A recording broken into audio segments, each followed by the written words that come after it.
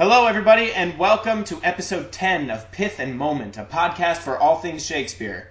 My name's Kyle Downing. I'm a Shakespeare coach in New York City, and I am here today with the artistic director of the Arkansas Shakespeare Theater, Rebekah Scallet. Rebekah, how's it going? It's going good. I'm happy to be here. Good. I'm happy to have you on. We're about to talk about my favorite play today, the Two Gentlemen of Verona, which you directed recently at the Arkansas Shakespeare Theater. So would you mind just telling the listeners a little bit about yourself? Sure. So I have been artistic director here at Arkansas Shakespeare Theater for about 4 years now. This is coming on my 5th season. And prior to that, I did a lot of work in Chicago, actually primarily working on new plays. Chicago is a very, very new play place, but I've always had a passion for Shakespeare that really started when I was a kid. I grew up here in Arkansas in Little Rock and got to see my first Shakespeare plays outside under the stars by an old Shakespeare festival that is sadly no more, but that was my first intro to Shakespeare, and my dad would take me to the shows, and we'd come back home and talk about them, and he'd make me look up all the words that I didn't understand. And that was really sort of where that bug got started, and I was really excited. I got my graduate degree in directing from Illinois State University, and the Illinois Shakespeare Festival is based there, so I got to work every summer at Illinois Shakes and got to direct Shakespeare for the first time, and really that's sort of how it all started, and now it's kind of most of what I do as a director. That's amazing. The Illinois Shakespeare Festival is a great place to work. Kevin Rich may be coming on. Kevin Rich, the new artistic director there, may be actually coming on the podcast sometime in November. Oh, great. So we'll get to hear a little bit more about that. But awesome. So I guess we could just dive right into this now. We're about to talk about Two Gentlemen of Verona, and before we do, would you mind just giving us a quick synopsis of the play from your point of view?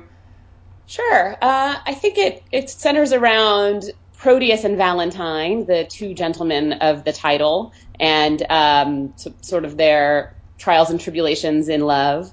And the plot, basically, it begins with Valentine leaving Verona, going off to the big city where he meets and falls in love with a beautiful woman named Sylvia. And then his best friend Proteus, meanwhile, back in Verona, has wooed and won a beautiful young woman named Julia. Then later, Proteus is sent away to follow his friend, can't stay at home anymore, has to leave Julia. So he gets sent away to go to the big city, to go to Milan to join his friend Valentine. And he meets Sylvia, the woman that Valentine is in love with, and miraculously he falls in love with her too and forsakes his Julia. He then starts to work against Valentine to steal Sylvia away from him, which has somewhat disastrous results. And then, of course, Sylvia's father doesn't want her to marry either Proteus or Valentine, and wants her to marry another guy totally named Thurio, who she has no interest in whatsoever. Before she runs away, first Valentine is banished because he tries to steal her away, gets caught and gets banished from Milan out into the woods, where he comes into contact with this crazy band of outlaws who are super fun. Then after Sylvia finds out that he's been banished, she decides to run away herself. When she runs away, she gets caught by the outlaws. Then Proteus, who's following her, rescues her from the outlaws, but she does not want to be rescued by Proteus. And then he, in a very perplexing moment, forces himself upon her, forces his love upon her. Valentine stumbles upon them. Julia, at the beginning is in love with Proteus, and they're sort of a thing, and Valentine makes fun of Proteus about it until he falls in love himself. And then Julia, in order to pursue Proteus, dresses up as a dude and goes out into the wilderness. Yeah. You wouldn't call it a love triangle because there's definitely 4 different people involved, but it's this weird, messy love quadrilateral of sorts. Yeah. And then, just to make things more interesting, there's 2 clowns, Lance and Speed, and then there's the Duke of Milan, who doesn't have an actual name other than the Duke of Milan, who's the father, and the outlaws, and there's just so many subplots and so many interesting things going on in the play, and especially from a story or a playwriting standpoint, because we know Shakespeare was invested in experimenting with a lot of different plot devices, and we'll get more to that later. But since you directed this in, what was it, 2013? 2014. 2014, right. So why don't you tell us just a little bit about the challenges as a director, like going through that play? Sure. Well, I think the biggest challenge really is Proteus himself as the main character. When I first started to work on it with my design team, my costume designer read the play for the first time, and she was like, "Are you kidding? This is the play that you want to do this summer?" She was like, "I hate Proteus. I can't stand him. Why would anybody want to see this play?" And I think that's really the big challenge you have to tackle is how do you make this guy who is at the center of the play likable and have the audience follow along with his story and care and not just hate him, because he does some pretty bad stuff. He throws over Julia, who we've seen him actively work to win, this lovely young woman. He betrays his best friend in the process of going after Sylvia, and then at the very end of the play he forces himself on Sylvia, whether it's an attempted rape or something a little more mild, is something that many people have discussed. Mm-hmm. So there's that, and then after he does all that, he is forgiven by both Valentine, his best friend, and Julia, and that's just sort of a question, like how do they do that? How is that possible? So I think that's really some of the many challenges that play presents. Well, and I think that's one of my favorite things about the play, because it is so puzzling, and you have to work so hard as artists to figure out how to solve it. And we don't get opportunities like that every day. So, Two Gentlemen of Verona, as I said earlier, is a play in which Shakespeare was very much experimenting with a lot of different plot devices early on in his playwriting career. And I guess wanted to talk a little bit about some of those plot devices. For example, Launce and or Speed as an intro to clowns or fools, whatever you want to classify them as. The Lucetta-Julia relationship.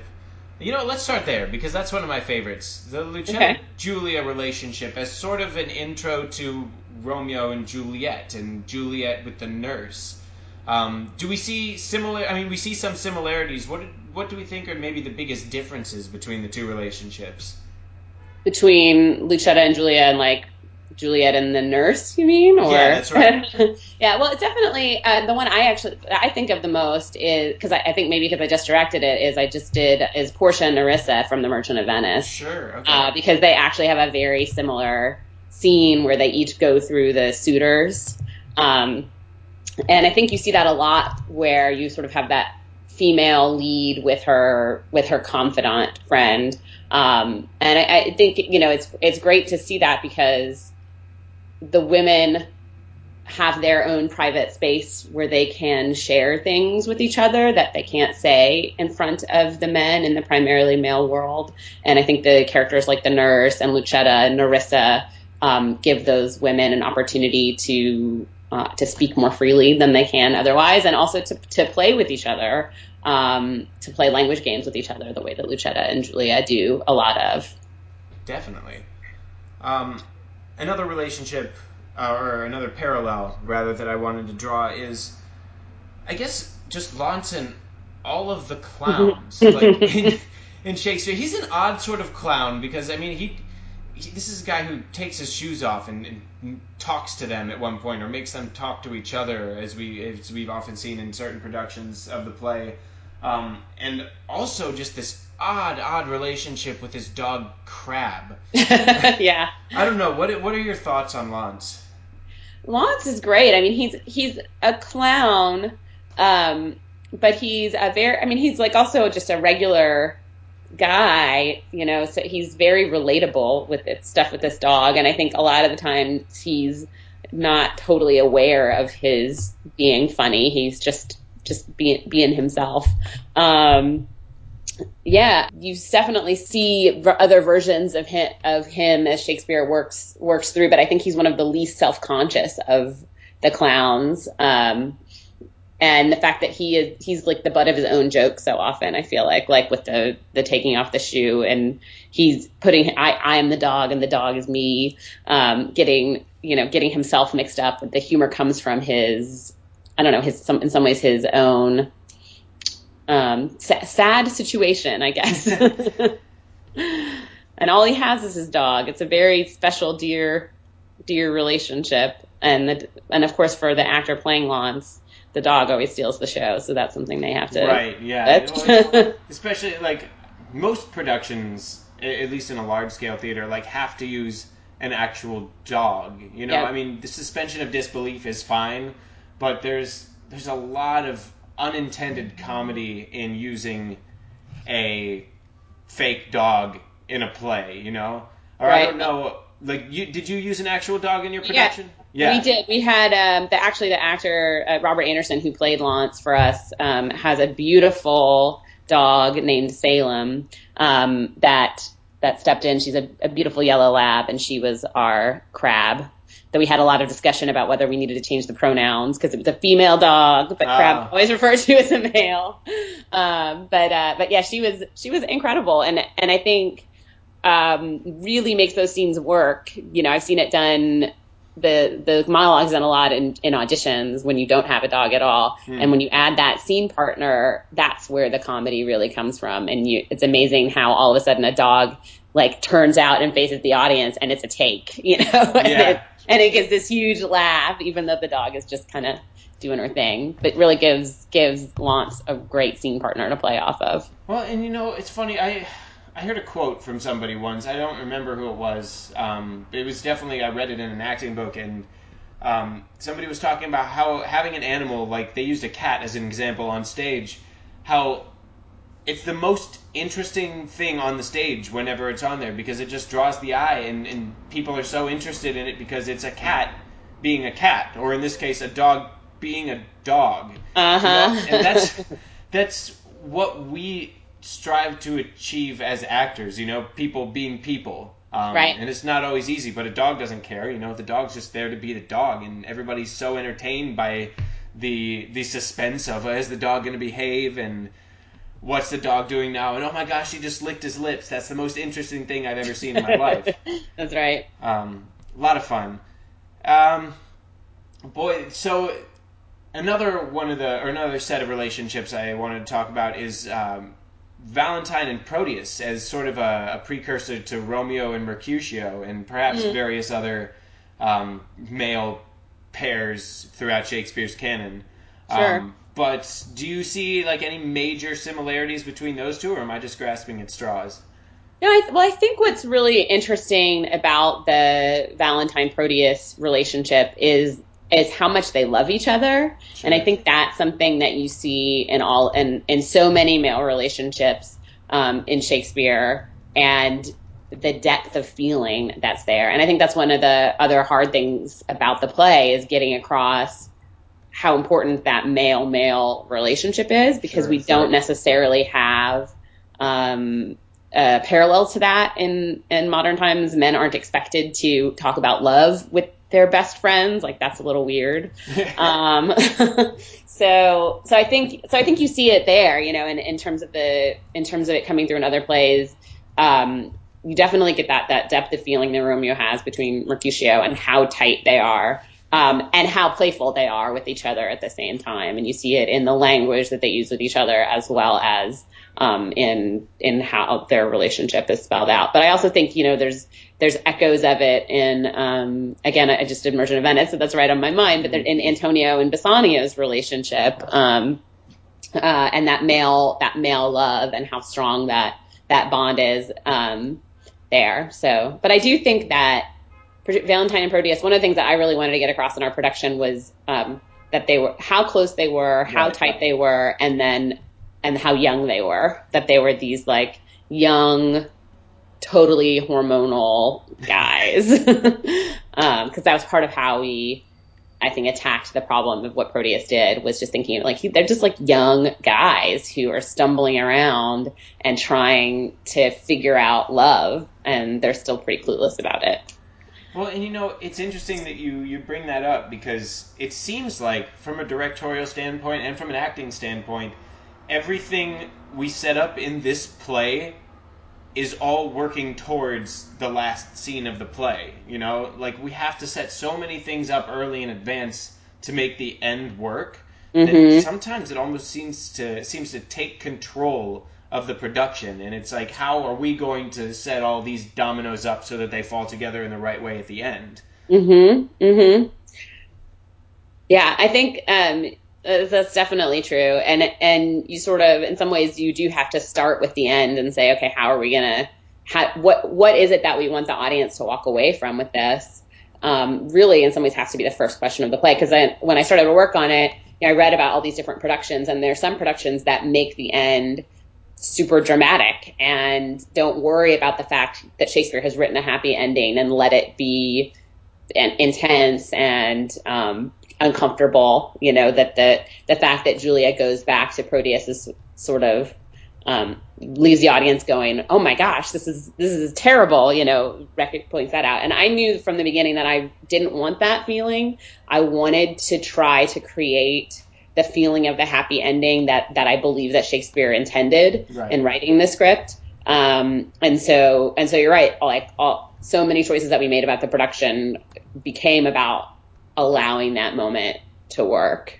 And for us, what we really did was add music to the play, and that was sort of the key to everything. With the actor who played Proteus, Jordan Costry, also is a wonderful songwriter. And so when I cast him early on in the process, I asked him to add some songs, and we took sonnets primarily for the text and also some language from some of the other plays and inserted them in some of the key places to help make things work. And we added a song at the very end between when Julia reveals herself and when she forgives Proteus. And that gave the moment the necessary air I think it needed to see her struggling with it, to really see him apologize. And I think the same way it works in musical theater, it allowed like this massive emotional change to happen through song, and the audience accepted it a whole lot better than I think they would have had it just been, a half a line and, okay, I forgive you now, everything's good. Well, it's amazing because more than sometimes even the actor, him or herself, can convey on stage, music adds a subtext to a scene that lets the audience sympathize with whatever that subtext is, because we inherently understand music so easily, whereas from maybe, 10 rows back in a house, it's not as easy to read an actor's face as it is on film. Sure. Or even more specifically, his or her eyes, It's crazy.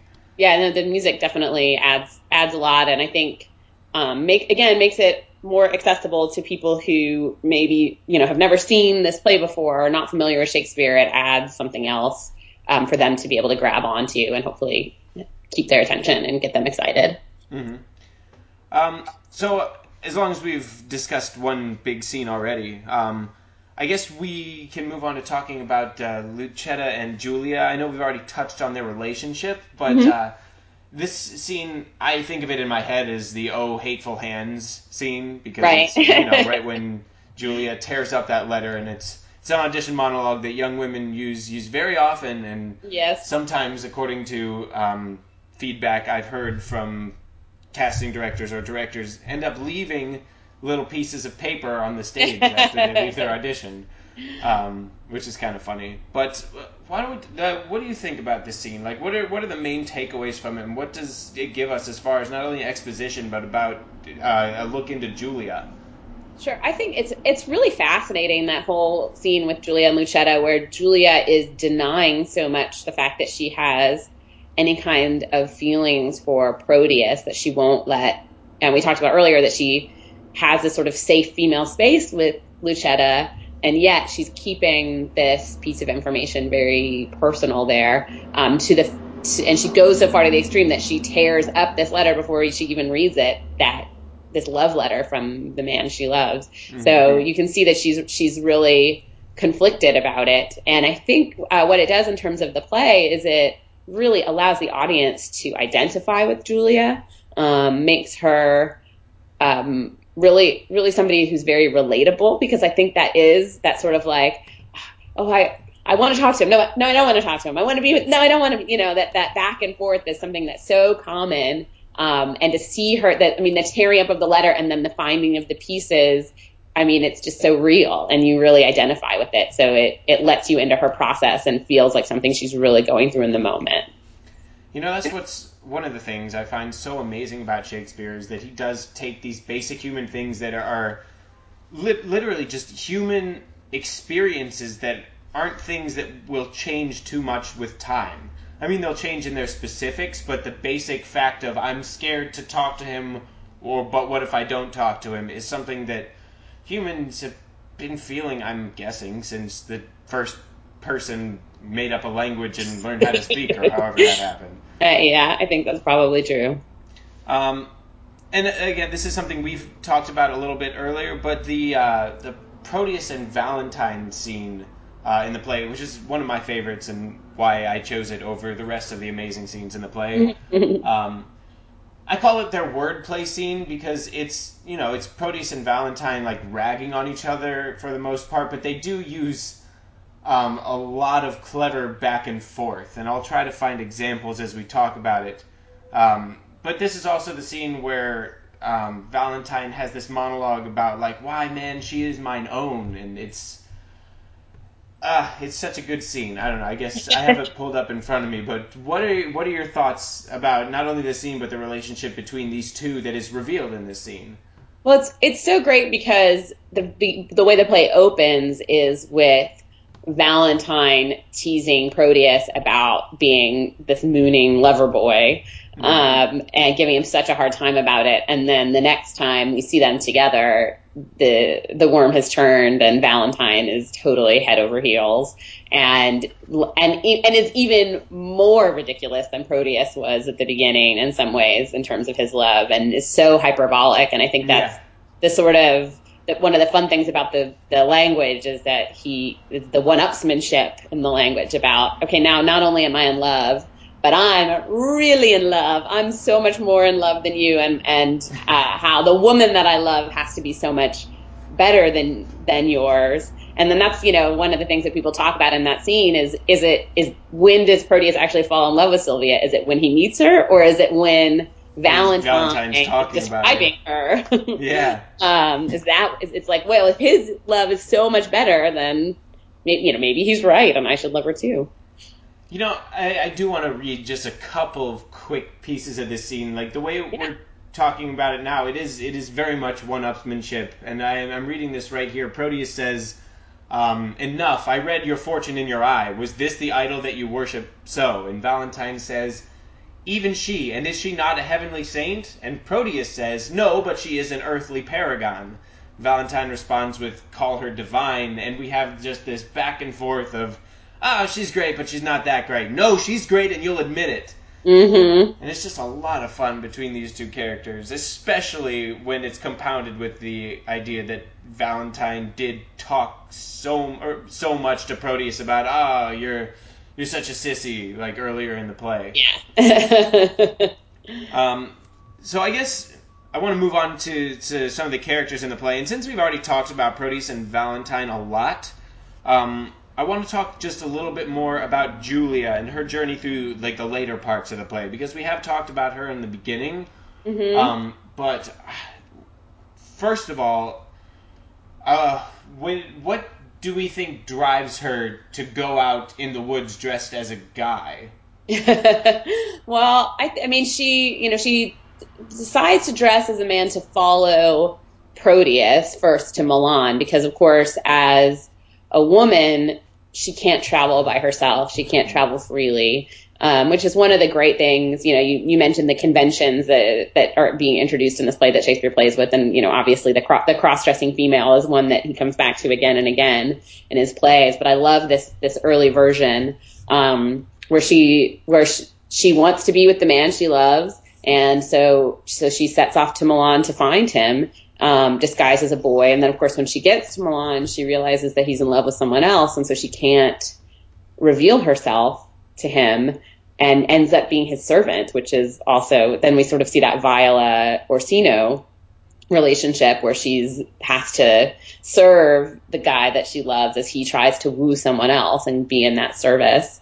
And obviously the difference here is that Julia and Proteus had a relationship before she went into disguise. So you would think that he would recognize her, but somehow he doesn't. Well, what's funny is that was something I talked about recently with somebody else on this podcast about, I think it was having to do with As You Like It. And, like, why do we suddenly believe that Orlando doesn't recognize Rosalind? Or just some of the difficulties with disguise. Yeah. So anyway, I'm sorry, continue. Oh, no, yeah, that's very true. But so anyway, I think that, so she's, again, I talked about it earlier, how she is so relatable, and I think this is another way that she is, and she has all these great soliloquies as she goes, where she talks to the audience about how she's feeling, and that how many women would deliver such a message, that when she has to deliver a message to Sylvia for Proteus, and where she's sort of like, I shouldn't be doing this, but I am, and I just think that's so human, that idea of like, gosh, I know this is stupid. I know that I shouldn't be putting myself in this position for this guy, but I love him, so I am. And it's just really human and really real. And I think that's one of the things that's so great about Julia. And through all these monologues to the audience, she's so accessible to us. It's really fascinating and great. Well, and it's so one of the best things I find about that is that she is so vulnerable, Like, the monologues make her accessible because we see everything. She talks about everything that's going on inside her, and she does things that, nowadays boys in high school would be like, oh, she's crazy. We recognize that there's such a heightened emotional state in every single one of her actions that it's relatable to every one of us, because we've wanted to do those things, whether it's to get attention or whether it's to pull somebody in, whether it's there are a bunch of different ways to describe it, and my head's running a little crazy with a bunch of ideas right now. But one of my favorite parts is where she sees Proteus later in the play, right, when he's pursuing Sylvia. I'm not making this up, right? This is... No, she's working for him. She becomes his page. Is that what you're talking about? Mm-hmm. And it all leads to the end where she faints on stage, like in the very end of the play, when everybody's all of a sudden like, oh, this is a happy ending, and people are maybe starting to exit, and she goes, oh, me unhappy, and just like falls on the stage. Yeah. Well, she's followed him out to the woods, and then there's that somewhat perplexing line from Valentine when he forgives Proteus. And he says, all that I have in Sylvia, I give to thee, I think is the line, which scholars have argued about and debated. Is he actually giving Sylvia now to Proteus in this moment? Which I don't think he is, and that's not how he played it. But he says that, and I think that's why Julia faints, is because she thinks that after all this and everything that's happened, that now Sylvia and Proteus are going to be together, I think. It's such a complex mess of adolescent emotions. There are a bunch of different ways to sort it out, but my favorite part about it, and why it is probably my favorite scene in all of Shakespeare, is that there are many different ways you can put the puzzle pieces together, and as long as you make the audience connect with it and take something away from it, it's going to be moving and it's going to be a great show. So the next thing I want to move on to, and the last part of the Two Gentlemen of Verona segment of the play, is Launce. And we have talked about him a little bit as a character, and as a precursor to the other clowns. But I guess my question is, who is Launce in the world of the play? Like, how does he fit into the action? Well, I think one of the interesting things about the clowns in this play is that they don't really fit into the action, and this is where you sort of see it being an early play of Shakespeare's, and a lot of scholars think it was actually his very first play, is because you don't have the clowns as integrated with the plot. They sort of exist side by side with the plot, and so you have a scene with the main plot, and then you have a scene with Speed and Launce, and a scene with the main plot, and a scene with Speed and Launce. And so they're alongside the main plot, but not central to it. But at the same time, there sort of are elements that kind of mock the main plot in a way, or refract it, like when you have the scene where Proteus says goodbye to Juliet when he's leaving Verona, and then you have the scene of Launce, the comic scene of Launce saying goodbye to his family. So you sort of have that same scene and that same idea of leaving people that you love, told from a more sincere romantic perspective, and then told from this sort of then made fun of and put through this comic lens. So I think that's kind of a fun way that, even though those two plots are not as integrated as they are in Shakespeare's later plays, that they still are intertwined. Sure, they still can reflect something about the action of the play that's happening in front of us, which is a cool little technique, I guess. Yeah. Great. So this is my favorite part of every podcast, and literally, as I'm saying that, I realize that I call every part of the podcast my favorite part of the podcast, but this actually is my favorite podcast because we get to play a game. Okay. And for the listeners listening out there, this game has been played on every one of the last 5 or 6 podcasts. And basically, I did not tell Rebekah anything about the game until right before the podcast, so she had no time to research, which is, again, what makes this game so much fun to me. And it's called Eldest... Part of the guest. Exactly. So the game is called Eldest MacDonald, Thou Hadst a Farm, which is my own clever way of saying we are going to test you by giving you quotes that have an animal's name in them somewhere, and you will have to tell me what play the quote is from. There are 12 listed below. Some of them are more obvious than others, and I'm not going to put any time on the clock because I make up the rules and nothing else matters. All right. Cool. So the first one is, O serpent heart hid with a flowering face, did ever dragon keep so fair a cave?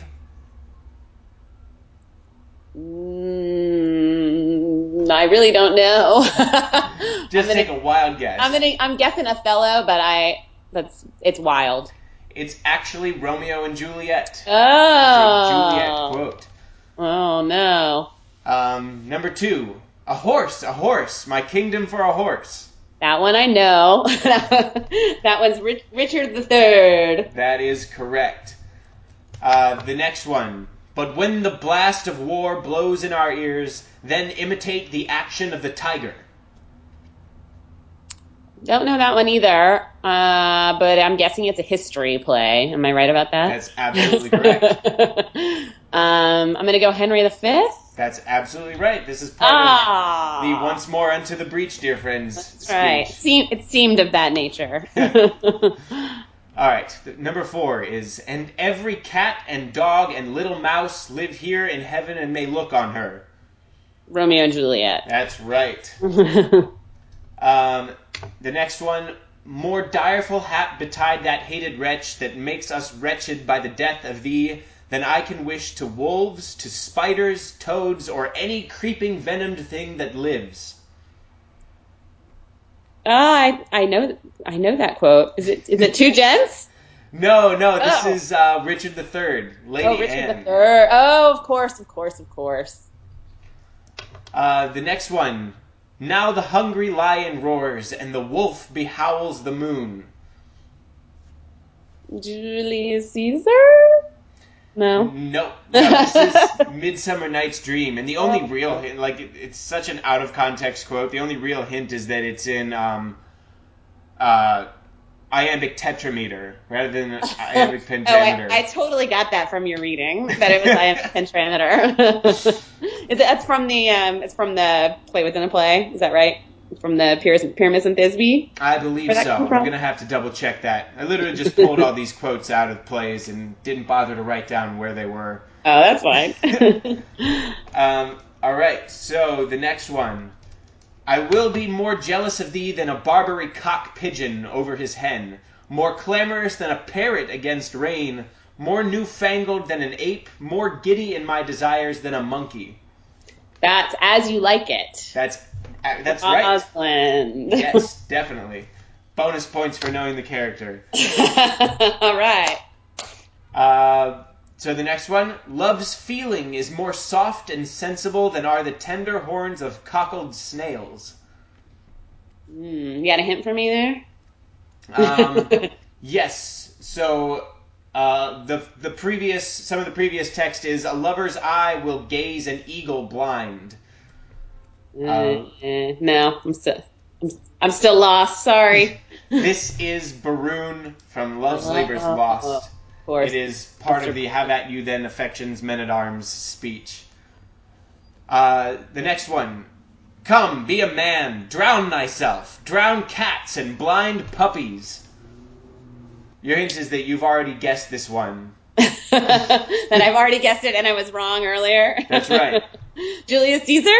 No, it's Othello. This is Iago in Othello. a quote that I've found inexplicable for some time and have not figured out how to make work as an actor, which is fine because I haven't played Iago in a production yet.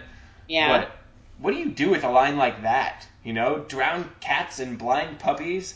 It's a good villain quote. Well, yeah, and especially, like, you know, in a day and age where everybody's obsessed with dog and cat videos all over Facebook. Like, you know, literally, I was going through Facebook the other day to tag one of my videos on my YouTube channel as something, and one of the options was literally cute animal videos, and the rest were vague things like entertainment, travel. It fascinated animals are me. very popular. Again, Crab is always the star of Two Gentlemen of Verona. There you go. It's all about the doggies and the kitties. People care more about what's cute. We want cute nowadays. The next one is, if I be waspish, best beware my sting. That is... I know that. Is that What to Do? No. I'll give you one more. Okay. Oh, Kate. It's Kate. Yep, that's right. Taming of the Shrew. See, and most of these, like, I'm saying them right now so out of context that it's difficult to place where they're from because they're not exactly famous quotes. But defend me, thank you. Well, no, here's the thing. I work in a restaurant on weekends, and I play these games with two of my friends at work just to test them out. And the people on the podcast always end up doing way better than my friends at work for some reason, probably because we're all tired at work. But like, nobody got hardly any of these right at work. So and there's no real reason to defend anybody for this game, but it's a fun qualifier. Yeah. The next one is, they say the owl was a baker's daughter. Lord, we know what we are, but know not what we may be. I don't know. I think could it be Hamlet? It is, yeah. All right. Ophelia. Uh-huh. And the final one is, he loves to hear that unicorns may be betrayed with trees, and bears with glasses, elephants with holes, lions with toils, and men with flatterers. That's a great quote, but I do not know what it's from. You've already guessed it twice. Is it Julius Caesar? That's right. Oh! Decius Brutus. Yeah, of course. Makes perfect In reference sense. to Caesar, of course. Yeah. Yes. So the next part of the podcast is the rhetorical device of the day, which I'm just going to touch on today. It's chiasmus. And for those who are listening who don't know what chiasmus is, it's when a pair of words are compared and then reversed in a latter phrase. For example, in Macbeth, fair is foul and foul is fair. And this... It doesn't really have much of a rhetorical effect in my mind, and we can talk about that, and I can probably be proven wrong. But it has a very big poetic effect because it catches the ear. So, I mean, first off, what are your opinions on fair is foul and foul is fair? How does that affect the audience? I think in that context, part of it is the idea of turning things inside out. Sure. The repetition of it, not only is fair foul, but foul is fair. So those two things both of those items now have been reversed. It gives it that feeling of of chaos. Sure, it does, and it compounds it in a way too. So another one I have is Falstaff, from Henry IV, Part 1. He says, "If then the tree may be known by the fruit, as the fruit by the tree, then peremptorily I speak it." This one's a little more confusing to me. Yeah. But it's the same sort of thing. It doesn't seem like there's a purpose except to compare the reverse of something, you know? Right. Well, so the tree by the fruit. So we can tell an apple tree is an apple tree because it grows apples, versus the fruit by the tree where we recognize the apple tree and know it will grow apples. So which is harder, right? That's a harder thing to do. So I would think it's harder for me. Well, that's an interesting point, because what does the actor have to do to make this clear to the audience? Because it's not only chiasmus, it's kind of a metaphor, too. Yeah, absolutely. Well, he's using the chiasmus to make his point, which is, I think, and I don't know the context of the quote, but it seems like if you can do it this way, then you can also turn around and do it this way, and it's still true. Right. Right? Yep. And just like the earlier quote, it does have that compounding effect. And it's also, this is a great example where it is a rhetorical device, because he's using that comparison to flip-flop it and make an argument. Right. Because it's a postulate statement. If then the tree may be known by the fruit, as the fruit by the tree, then peremptorily I speak it, there is virtue in that Falstaff. So, yeah, he is definitely using it to make an argument. Another one I pulled out is from Much Ado About Nothing. Benedict says, "But till all graces be in one woman shall not come in my grace." Uh-huh. That's just funny. Yes. And it's a different kind of chiasmus, because it's not really compounding anything, but it is using word reversal for a humorous effect, which works very well. Right. It's using a pun on grace to flip it and make the point, which is great. And the last one I have is actually also from Much Ado About Nothing. Claudio, in his calling out hero in the middle of the wedding scene, which is another one of those things that you have to plan a lot of things in the play, and especially scenes with Claudio in them, around that scene in order to make it work, much like Two Gents. He says, "Thou pure impiety and impious purity, for thee I'll lock up all the gates of love, and on my eyelids shall conjecture hang, to turn all beauty into thoughts of harm, and never shall it be more gracious." This one's a little bit different from all three, I guess. I seem to have unintentionally picked 4 different examples of 4 different ways it's used, which is very convenient for the podcast. But I don't know. What do you think of this? "Thou pure impiety and impious purity." Right, the beginning is really where the chiasmus comes in. I think actually in some ways that's working the same way as fair is foul and foul is fair. Pure. Say it again. It's pure. "Thou pure impiety and impious purity." So she's pure and impious and in the pure. So it's like each one of those things has turned the other one around again. I think the compounding effect. Yeah, you're right, because it's each word working as a descriptive adjective to a trait that he believes is in her. Yeah. Yeah.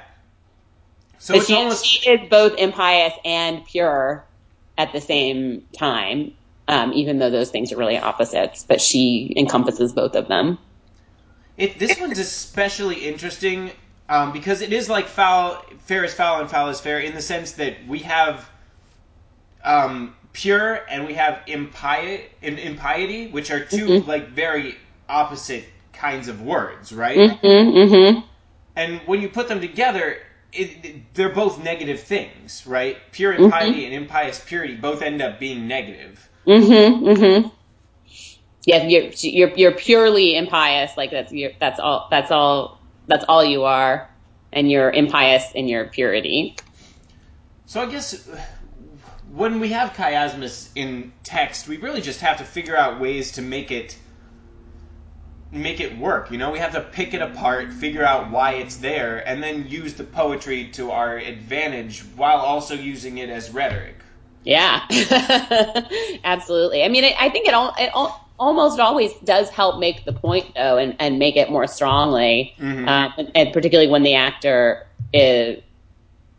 really engages in it. It's funny. I have Two Gents open in front of me right here, and my eye just caught on, "Your grace is welcome to a man disgraced." So there you go. Well, have fun with that challenge, actors. So the next part of the podcast is Tyrant Producer. And we're only going to spend a little bit of time on this because we're running out of time today. But Tyrant Producer is a new segment that I've been doing lately, and the idea is Tyrant Director has just given you $1 million to direct his production of his favorite Shakespeare play.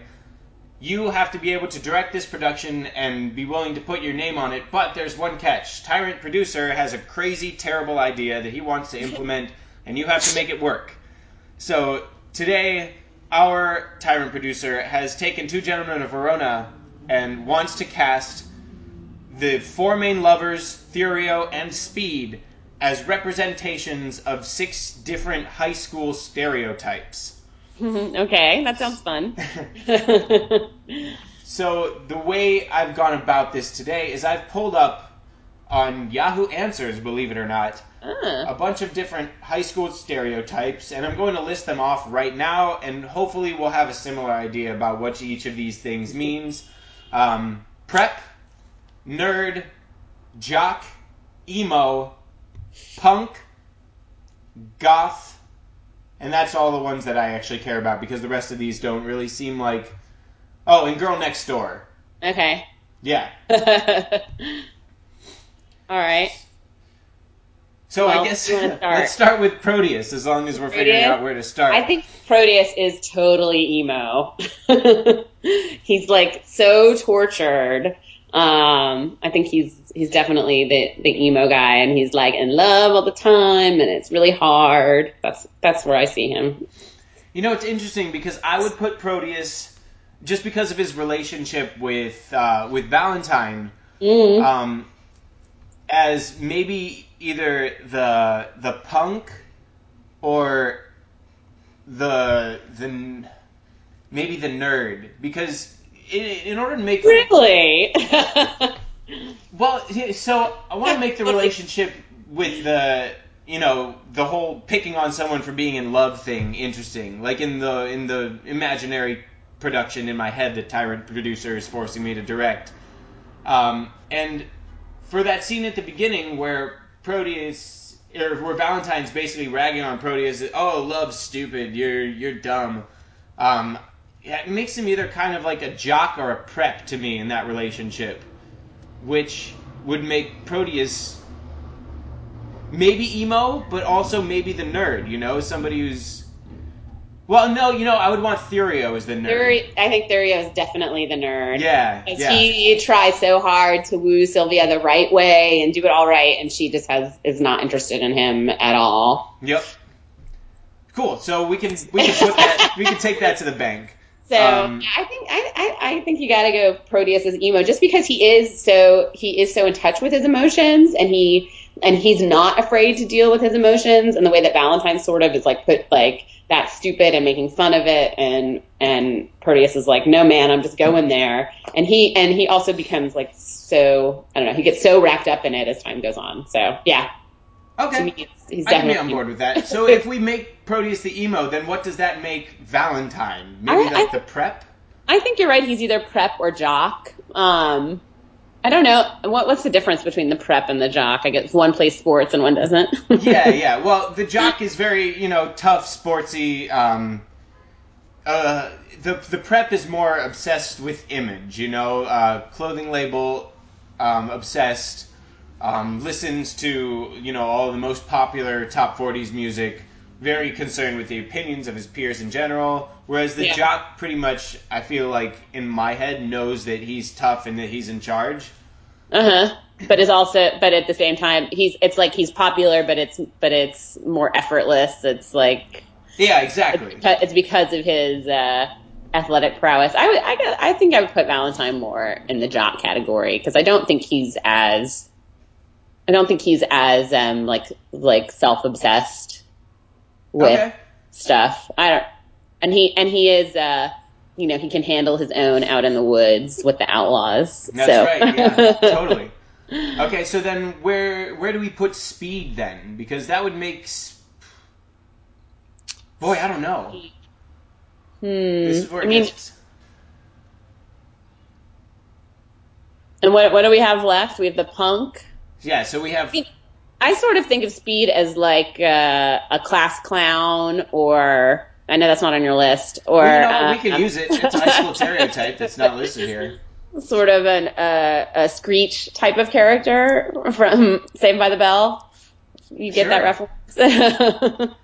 So yeah, I mean he is a class. So let's go with Speed as the class clown, which I think puts Julia, and you can tell me if you agree with this. In this production, Julia could work as the goth.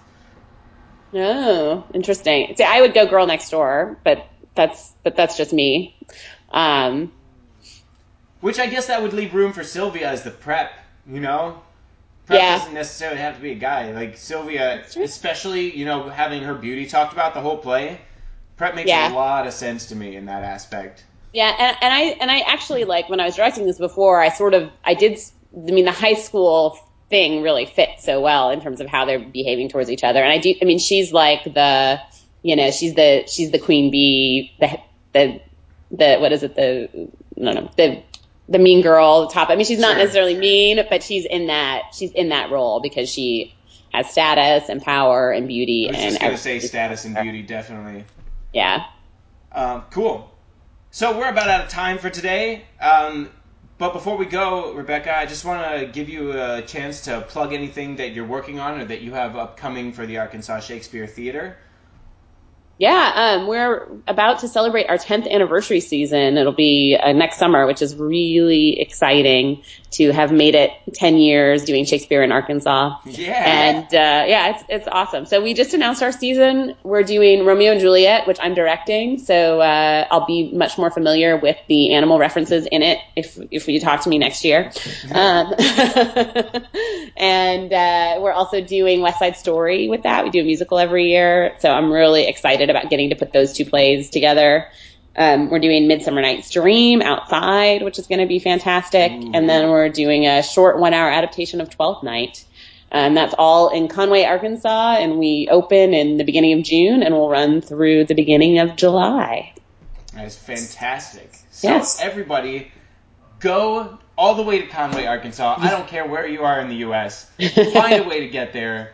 Watch their summer season. Watch their outdoor production of Midsummer Night's Dream. Watch their production of Romeo and Juliet. Watch West Side Story. Watch their hour-long 12th Night. Get all the Shakespeare you can. It's a great company. I've been tracking them for a number of years. And do it. Go there. Go to Conway. For myself, my name's Kyle Downing. I'm a Shakespeare coach in New York City. And for more free tips, hints, and material suggestions from all 37 of Shakespeare's plays, you can visit my website, www.kyledowning.com/Shakespeare. You can also keep in touch with me on social media. On Twitter and Instagram, I'm at NYShakesGuy, and on Facebook, my page is NYShakesGuy. You can like it. You can also subscribe to my YouTube channel, Kyle Downing, _NYShakesGuy. I'm Kyle Downing for Rebekah Scallet. Thanks, everybody, for listening, and keep up the hard work on your bard work.